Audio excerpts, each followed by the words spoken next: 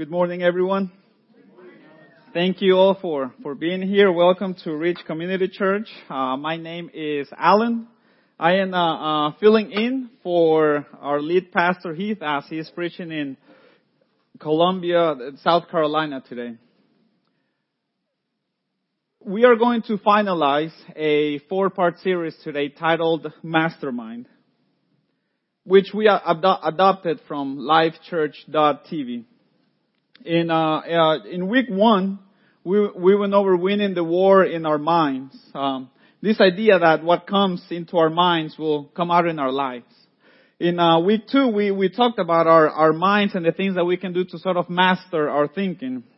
And in week 3, we talked about how we frame our thinking. How we created the wrong or right pathways in our brains so as to behave more like Christ or not. And of course, you can go online at our website at reachcommunitychurch.com and you may listen to them there if you want to. So today, week 4, we will be talking about the peace of God. So, what does that mean and how can we get there? And what is it that takes our peace away?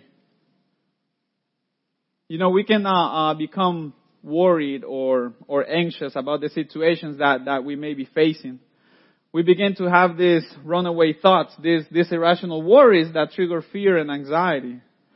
We see something, we experience something, and it triggers a response that leads to fear or unhealthy thinking. Things such as good grades, not enough friends, not enough likes, not enough followers, where to go to college, the right job, the perfect spouse, family, kids, health, money, thinking you're not a good wife, thinking you're not a good husband or a good caretaker or a good provider, thinking you're not a good mother, thinking you're not a good father or a good leader. All these things and more can play a role into disrupting our peace with God. And I'm sure that in all of our lives, worry is a common temptation. Here in America, the most affluent or wealthy society probably ever is also the most worry-filled society ever. We worry and we worry a lot. And worry may be a sin. Worry is a sin. It is highly important that we don't brush it off as insignificant or not important. And for the Christian, it goes against to how Christ wants us to live. Let's read what Matthew chapter 6 verses 25 through 34 says. Therefore I tell you, do not be anxious about your life, what you will eat or what you will drink, nor about your body, what you will put on. Is not life more than food and the body more than clothing? Look at the birds of the air. They neither sow nor reap nor gather into barns, and yet your heavenly Father feeds them. Are you not more value than they? And which of you by being anxious can add a single hour to his span of life? And why are you anxious about clothing? Consider the lilies of the field, how they grow. They neither toil nor spin. Yet I tell you, even Solomon in all his glory was not arrayed like one of these. But if God so clothes the grass of the field, which today is alive and tomorrow is thrown into the oven, will he not much more clothe you? O you of little faith. Therefore do not be anxious, saying, what shall we eat, or what shall we drink, or what shall we wear? For the Gentiles seek after all these things, and your heavenly Father knows that you need them all. But seek first the kingdom of God and his righteousness, and all these things will be added to you. Therefore do not be anxious about tomorrow, for tomorrow will be anxious for itself. Sufficient for the day is its own trouble. 3 times in that short passage, Jesus instructed us, do not worry. And the way in which he says it shows the strong meaning and commands of this instruction.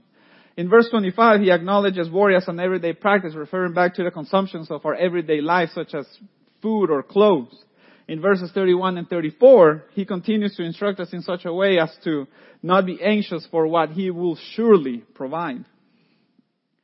And I'm sure we are all aware that in order for us to stop worrying, it's not just about flicking a switch or an on or off.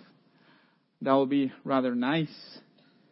I'm sure we understand that it is rather easy to be stressed out in this world of ours. We understand why people around us and ourselves are anxious.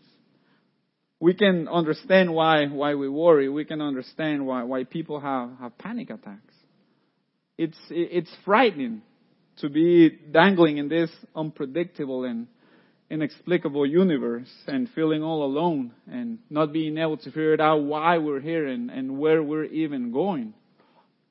I get it. I definitely understand why people take drugs and drink and go on eating binges and Netflix binges and wild adventures and all kinds of things to fill their minds with other thoughts. We are living in an anxiety-ridden culture. And the most amazing thing about this is, as like we said before, this is the most indulged, the most lavish, the most comfortable society probably ever. This is the society that has the most, but it seems to be anxious, but it seems to be the most anxious, stressed out, panic society ever. We have a massive medical world that it is set up in such a way that it exists to do nothing but help people with stress. No worry goes undiagnosed, no worry goes undefined, and no worry goes unmedicated. The term, it might be so common that we don't even talk about eradicating it, about eliminating it.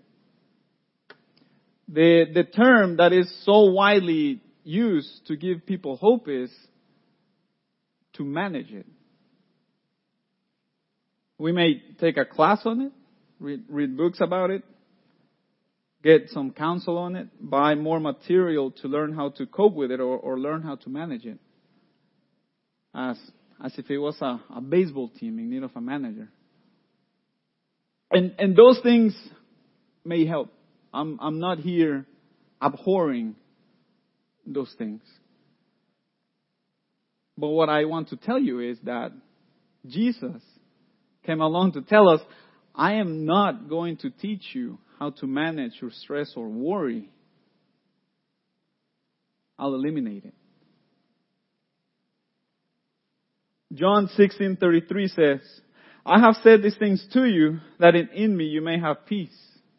In the world you will have tribulation, but take heart. I have overcome the world.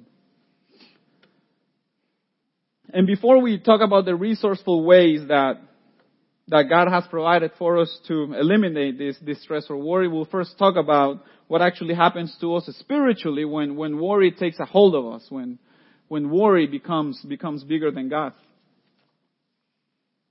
And let's quickly and real quick let's think about something. As Christians, we worry. And as Christians, we also believe God can redeem us. We believe He can break the shackles and bondage of Satan. We believe God can take us from hell to heaven, put us into His kingdom and give us eternal life. But sometimes, we just don't think He can get us through the next couple of days. And that is something right there, isn't it? That we can believe God for the greater gift of salvation and then doubt Him and not believe Him for the lesser one. So what happens to us spiritually? Let's start with this one. Worry is a serious sin, and we should be understanding of this in our own personal life, and should be quick to encourage a brother or sister in Christ who may experience this in anything. Worry and anxiety are a big deal. A majority of mental illnesses and even some physical illnesses are directly related to worry. Many cases of drunkenness and drug addictions are symptomatic of worry. Worry is even detrimental to our memory, scientifically proven. And if you want the explanation of it, you can come see me after service and we'll Google it together. And because of worry, many of us can make foolish life decisions, incurring painful consequences. Worry is devastating. But more important than what worry does to us is what we're communicating about God. When we worry, we are essentially saying, God, I just don't think I can trust you.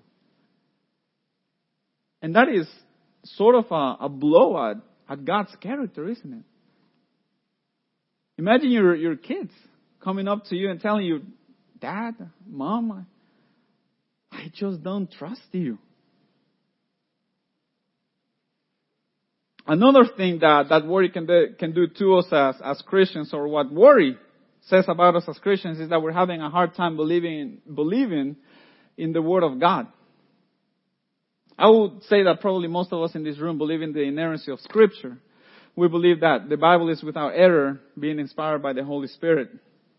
But then in turn, we may live our lives as perpetual WO warriors.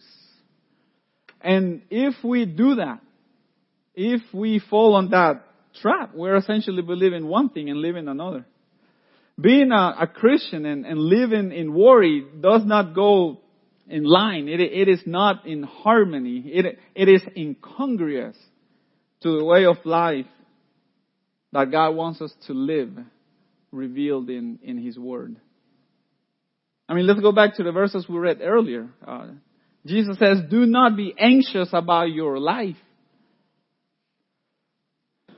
Easier said than done. But we have the Holy Spirit to perform that miracle in our souls. And we'll surely find out how. Another thing that happens to us as believers is that we may become mastered by our circumstances. When we worry, we are sort of choosing to be controlled by the circumstances around us instead of being controlled by the truth of God. You know, all the changes and trials we experience here in life paling in comparison to the greatness of salvation. And Jesus wants us to know, and Jesus wants us to open our eyes to the reality that if He can save us from eternal hell,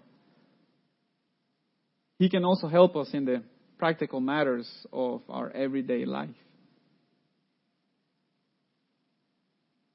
The Apostle Paul reflects a similar desire in Ephesians chapter 1, verses 18 through 19.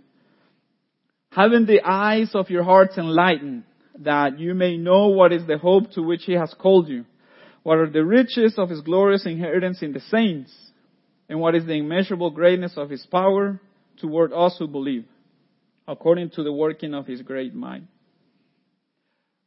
When we catch ourselves worrying, let's go back to Scriptures and allow God to open the eyes of our hearts again. Another thing we can fall prey to is to feel anxious or worried too much about tomorrow, about what's coming. Jesus said in Matthew chapter 6 verses 34, do not be anxious about tomorrow, for tomorrow will be anxious for itself. Sufficient is the day for its own trouble. Every day has abundant necessary troubles of its own, so that it is almost unreasonable to increase present distresses by anticipating that those that are to come, especially by that anticipation, we have no power in preventing any future evil. Providing for tomorrow is good and should be done. But being perpetual WO warriors about tomorrow is living a life He has not called us to live. He is the God of tomorrow as He is the God of today. A Bible commentary reads the following. The evil, the trouble, the anxiety of each day as it comes is sufficient without perplexing the mind with restless cares about another day. It is wholly uncertain whether you live to see another day.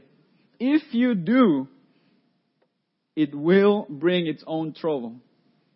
And it will also bring the proper supply of your needs. God will be the same Father then as today, and He will make then, as He does now, proper provision for your wants. Lamentations 3:23 tells us His mercies are new every morning. He feeds us like He fed the children of Israel with just enough manna for the day. Jesus Christ is the same yesterday as today. Hebrews 13:8. That means that He will be doing the same thing tomorrow that He was doing yesterday. If we are concerned about looking ahead and have uncertainty about the future, let's just look at the past. Did He sustain you then? Then don't worry. He will sustain you in the future as well. So how do we move from feeling worry and anxious to a place where we can enjoy the peace of God every more day after day? You know, I researched different strategies, and I put the word research, but really I Googled it. Research just sounds a little more. So I researched different strategies to deal with anxiety and worry. I found a multitude of different ones. From setting aside 30 minutes to do our worrying to picture ourselves at our favorite beach or favorite park. And I was going to go over many other different strategies that I found, but I think all of them can be summed up with one goal in mind. To make anxiety a manageable part of daily existence. The best the world can offer us is to manage our anxieties, is to manage our worries. And look, like I said before, I don't think it's wrong to use other tools to help us with our emotional burdens. I'm just here to tell you that Jesus offers us to eliminate it. In the same way, science or doctors can explain the miracles that happen every day in our hospitals. I mean, have you ever met someone with stage 4 cancer who, by the grace of God, it's gone? Have you ever met someone who's had a brain tumor that, by the grace of God, rescinded? Have you ever met someone who's gluten intolerant who can now go to restaurants and eat chips? I have a friend this happened to. I took pictures before, after. It's amazing. True story. True story. We serve a big God. And Jesus can heal us from any perpetual, never-ending, constant, abiding anxiety or worry we may struggle with. And the good news for us is that it is not this hidden mystery that's away from us.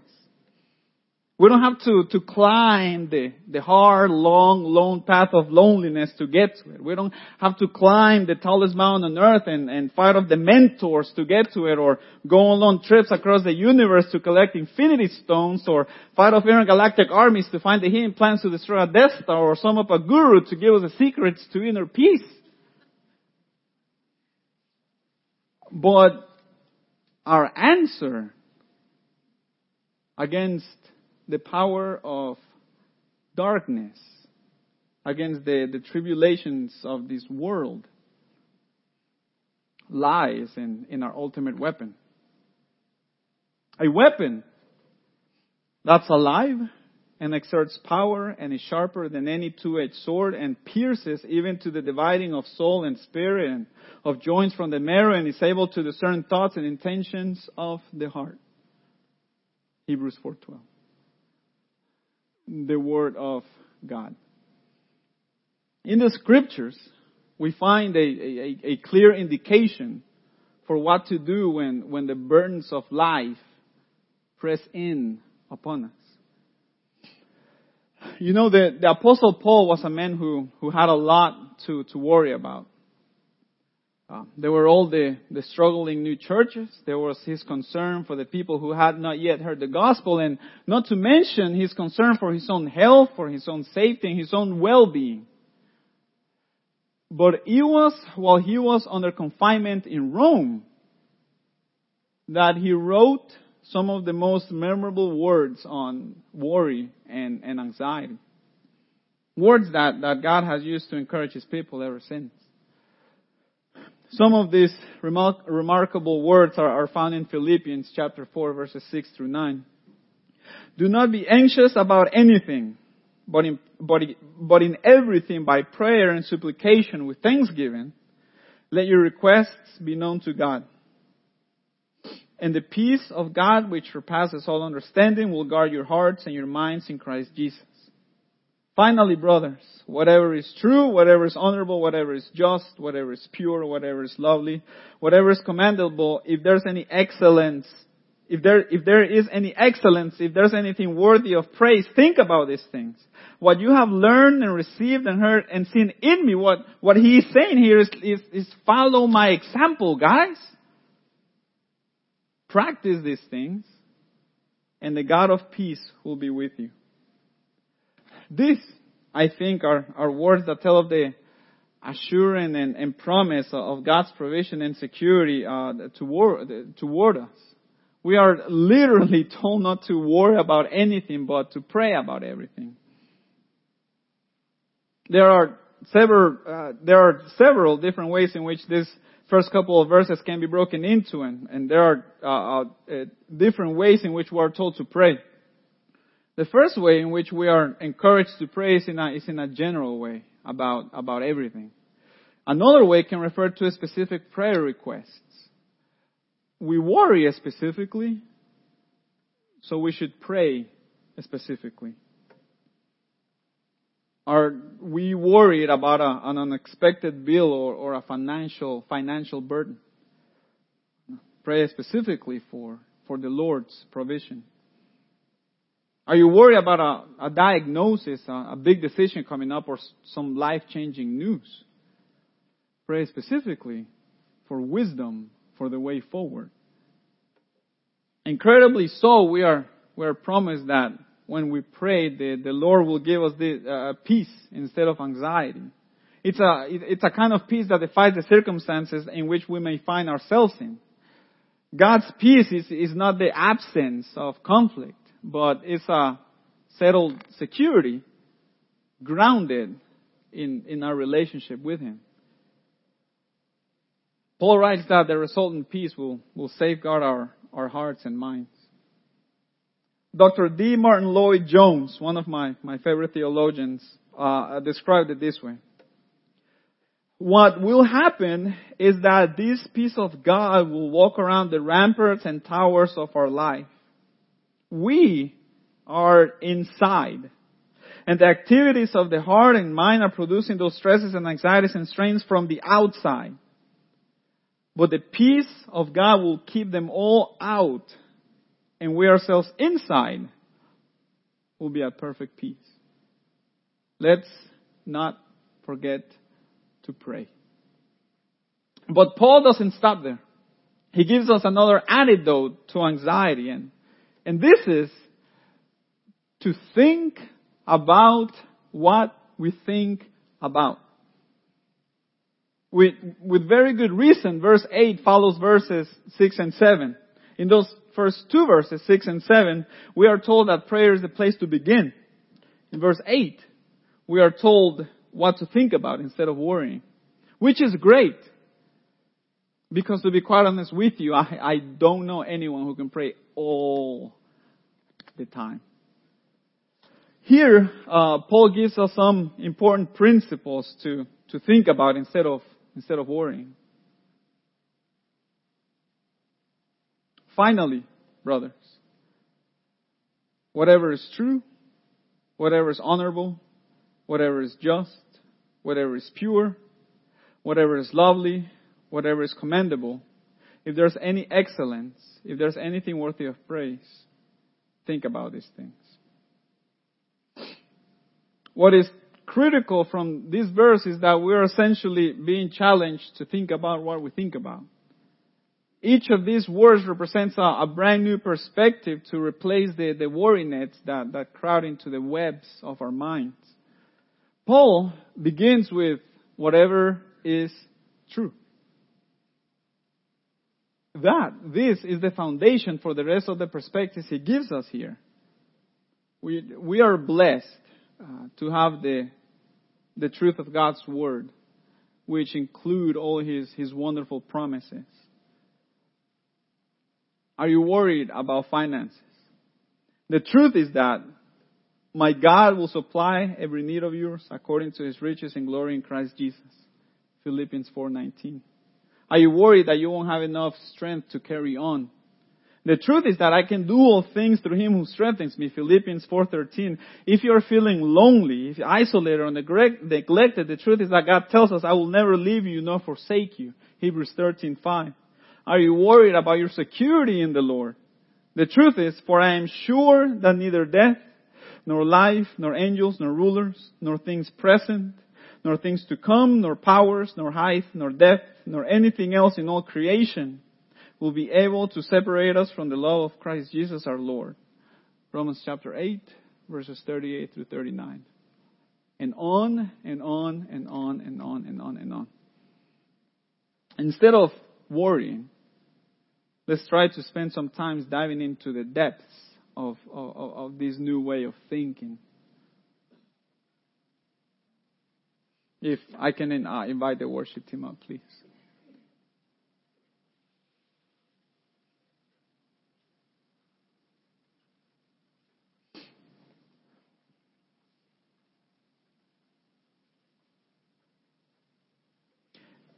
Thinking in the things of the Lord will change our minds and our lives into becoming stronger Christians.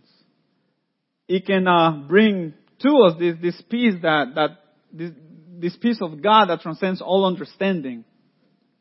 Meaning that you won't react like the world would if something were to go wrong. Beyond understanding doesn't mean that you can't explain it. It might mean that they can't explain it. And we must be ready. Ready for the opposition from this world. Ready for the opposition from the world of darkness. 1 Peter chapter 1 verse 13 says, therefore preparing your minds for action and being sober-minded, set your hope fully on the grace that God will be brought to you, and the grace that will be brought to you at the revelation of Jesus Christ. Let's have a passion for the Word, so that we may grow and we may change our minds. First, we read the Bible and get information. We learn to understand what it says. Then as we continue to read the Word of God, that information will become belief. And that belief then becomes conviction. And conviction then ultimately becomes affection. Affection for the Word of God. And that's when we can say with David, oh, how I love your law. Psalm 119:97. Let's pray. Dear Heavenly Father, thank you for allowing us to be here today. Thank you for this series, Father God.